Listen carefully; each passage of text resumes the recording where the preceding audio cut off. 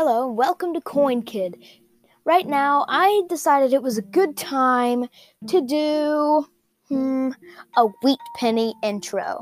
So I know a lot of people, including me, start off collecting coins by collecting pennies. Because pennies are the smallest denomination and most of the time are not that expensive. Okay, so let's get right into it. So, what we've got to do to start collecting wheat pennies, of course, is get a wheat penny book. I have 2 wheat penny books. One I've almost filled up entirely, and it is from 1941 to date. And then I have another wheat penny book that is from 1909 to 1940. Now, some of these coins are going to be a bit harder to find, but it's wheat pennies. They're all hard to find. But anyways, if you can find all these coins in the book, then you could probably sell it for a lot of money. Like the earlier coins, I know, could be worth a lot more if you get certain mint marks or S mint marks certain mint marks. But anyways, I started collecting pennies with 1960s and 70s pennies. I tried to collect the whole set of Lincoln Memorial cents. It was just really hard for me because I couldn't find that 1959 penny. The first year they made Lincoln Memorial cents.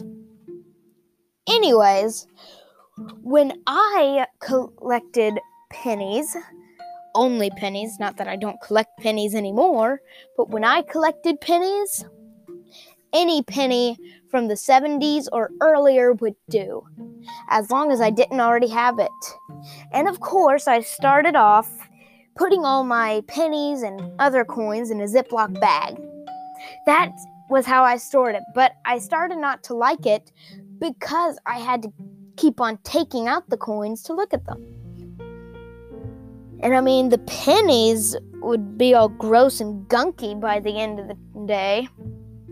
And I would I can't clean coins. You can't clean coins. It destroys them. But when you hold your coins, the oils on them will eat away some of the some of the detail. And most of the time, unless it's a really bad coin, that is horrific. Now, I'm not saying it's really bad. That is not really bad if it's a really bad looking coin. If you have a key date really bad coin, it could at least be worth $10. And if you keep on rubbing your hands all over and looking at it without anything to hold it other than your hands, then you're going to destroy that coin or penny. But collecting pennies is good because it's a smaller denomination. You can afford them easier, for one. But then you can get into things like 1909 VDB, where those things will be pretty pricey. Of course, if you get the 1909 Philadelphia VDB, it's not going to be worth that much, except maybe $1.50. But if you get the S VDB, you got a $900 coin there. And if you need that for your penny book or your penny collection, you're going to have to save up a lot of money. Now, I'm not saying that other pennies aren't worth a lot, because there are some other pretty valuable pennies. Check out my first episode, or episode 1.5, because those mention some pretty valuable pennies and other pretty valuable coins too.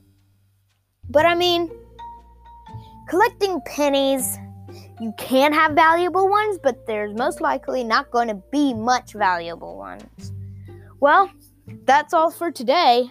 Well, not for today, but that's all for right now. I'll see you guys later on another Coin Kid podcast episode.